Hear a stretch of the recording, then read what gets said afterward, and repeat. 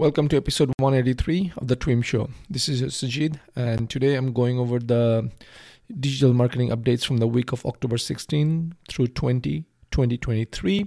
And just so that you know, this is going to be a rather short episode just because nothing much has happened except for a few updates. Okay, with that, let's jump in. Microsoft has basically rolled out target CPA and maximize conversions to all advertisers. Target CPA again is for people who wants to set a target acquisition cost, which is cost per acquisition goal, and have the system try to match or do better. So for example, you say, hey, Microsoft, I want customers to buy my, let's just say, pen for $5 at $5. Microsoft is going to try to match that $5 or maybe come down to, say, $4.50.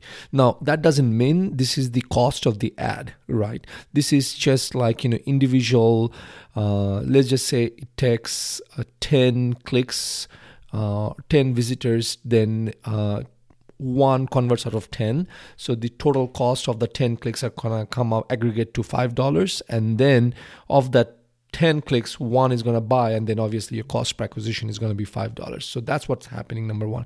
And number two is maximize conversions. Then again, this is where the system is going to try to maximize conversions for the price you have set, which would probably go into the, which will go into the, I'm trying to collect my thoughts, which would go into the cost per click.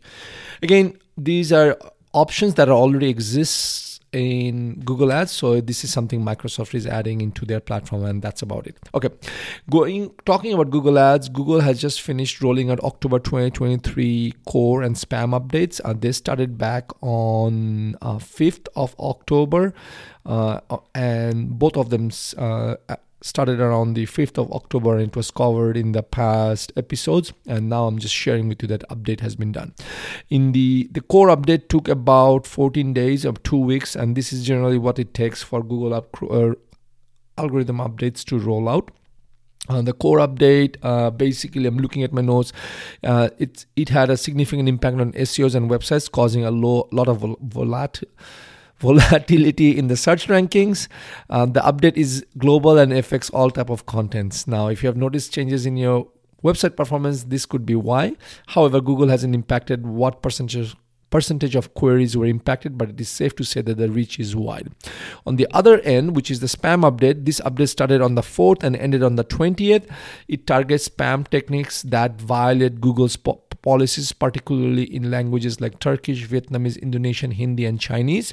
So I am assuming none of my listeners or viewers have been affected, just because my viewers and listeners are primarily from the US, which is English. But at the same time, even though Google targeted particularly Turkish, Vietnamese, Indonesian, Hindi, and Chinese, doesn't necessarily mean that they're not going to target English, right? Again, if your site was affected, Google search suggests reviewing your spam policy. Now, you might be wondering, Sujit, this is too much. Like, how the hell am I supposed to know all these things? Well, number one is, if you create content for the human and not for the machine, which is the Google bot, then I think you would be good to go in the first place. You have nothing to worry. So that's why I always believe in building the content, writing content the proper way the first time, and not have to worry about it. It's like, if you lie and you keep on lying to people, you will always have to keep track of what you are saying to whom and how you are saying it, right? But at the same time, if you were to just being honest and direct and truthful, then you never really have to keep track of all those things. Maybe that's not a great example, but that's the only example I can think of right now when it comes to algorithms and SEOs. Is just write the proper content, and if you write proper content, eventually you are gonna get you're gonna surface up. And now, I'm not saying there is no validity in writing content, like doing some analysis, say, hey, is this content gonna be ranking and who's there and things like that. There is always merit to that. There is always need for that. But I'm just saying, don't write content because, oh my God, if I write this content, then I'm gonna be number one. I mean, that's just going to be very short-lived, even if you can make it to the top. Okay, moving on. YouTube has this new AI-powered thing called advertising feature called Spotlight Moments, which is designed to boost your brand's visibility during key cultural events. This new feature uses artificial intelligence to place your brand's video next to the most relevant and engaging content related to specific cultural moments like Halloween or Christmas. Here's how it works. YouTube uses AI to identify popular videos related to these cultural moments. Your ads will then be served alongside this content, giving your brand a chance to shine during these high traffic periods. All these videos will be curated into dynamically updated playlists on a sponsored hub called YouTube Culture Hub, which will also feature your brand's logo. Again, this is very new. I'm not really sure how this will also play out, but it sounds like it's geared towards more like brands that are spending a certain amount of dollar on a consistent basis on YouTube. Again, it's just hot off the presses. I'm not sure how this will all play out. I haven't seen it in action yet, so unfortunately I cannot dive deeper, but I just wanted to bring it out to you that this is an option that exists in YouTube as of now. The other thing that YouTube is doing, which is not really YouTube ads, but what's happening is creators can now add timestamps to tag products in their video. This new feature aims to enhance your advertising strategy by targeting potential customers at the most opportunistic moment, right? So when a timestamp is added to a tagged product, the shopping cart button appears at the time when your viewer engagement is expected to be high. This precision in targeting can result in increased engagement and conversions. That's what YouTube is claiming. Now, this feature is specifically timely as YouTube plans to remove some ad controls for newly uploaded videos next month. So what they're doing is starting November, they're removing pre-roll, post-roll, skippable and non-skippable ads moving forward, and creators will only be able to decide between displaying an ads before or after a video and whether to have this option on and off. If they turn this option on, YouTube will automatically decide which ad type to display as appropriate, giving creators and so that's what YouTube is deciding, right? They're taking out some controls. So now instead they're putting in this thing where you are able to add timestamps to your product. So when you do that, basically a shopping cart is gonna pop up and people can click on the shopping cart and buy. This is great for e-commerce platforms if they are trying to showcase a live display or asking creators to do videos and they can link into it. Okay, and this is where it comes the next feature, which is YouTube is also rolling out to improve shopping experience. What they're doing is they're allowing creators to bulk tag affiliate products in video libraries, potentially letting them earn revenues from older videos that are still, I guess, being viewed. And obviously, in return, you, the advertiser, will get some money as from sales as well. Okay, and YouTube is thinking about an new reporting tool in YouTube Studio that will reveal which affiliate products are generating the most revenue for brands. Again, if you're a creator, this is gonna be very good because you could just decide, hey, should I work with this brand or not? Okay, talking about ads, Google Ads has a new certification policy that requires test takers to take a picture of their photo ID, showing their face, record a video of their test taking environment while they take steps. They cannot have a noisy background. They cannot have people behind the things like that. This is what Google is pushing towards, and they're saying, this will encourage.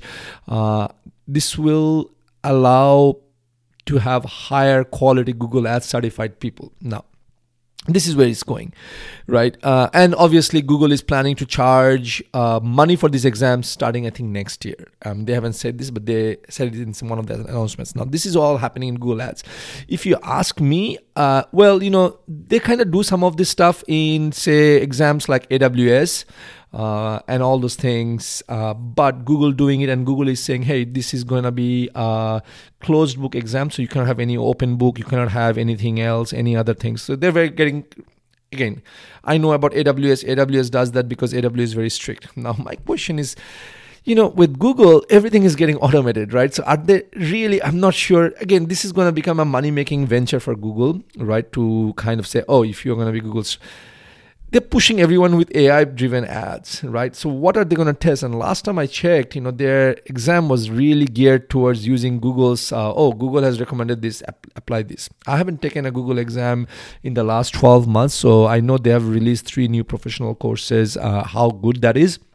But Google and AWS, there are Amazon AWS exams. There is like a world apart. And number 2 is why I still don't understand why in 2023 that we have to take closed book exams for a professional skill. Are you testing on our ability to see how much we can memorize, or are you testing us to see whether we can actually solve a problem or not, right? So what I would rather see is have us do more like project based, right?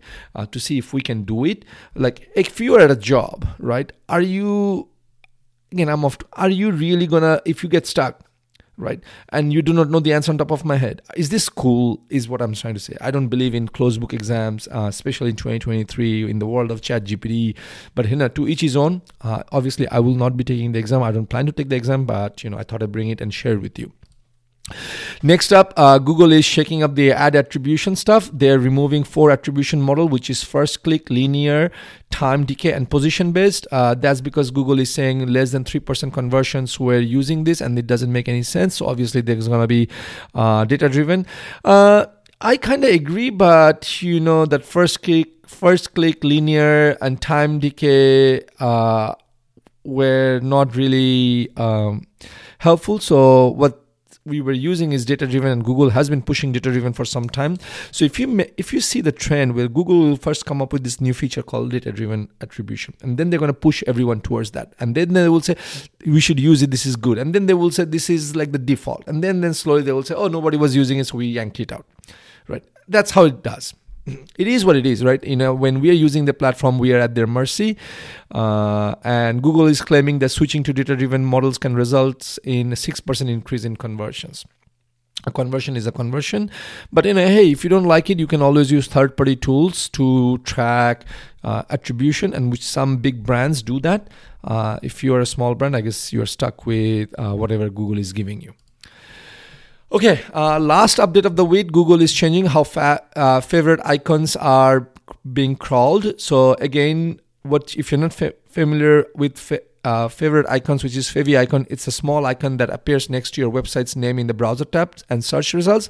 It's small but crucial part of your online branding. Now, previously Google had a separate user agent specifically for downloading favicons from websites.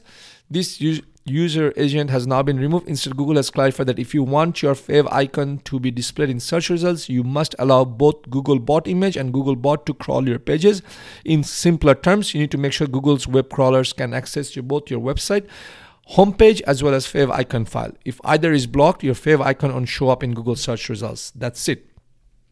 This change means that you no longer have to request indexing specifically for your favicon. It will automatically be crawled by Googlebot and Googlebot image.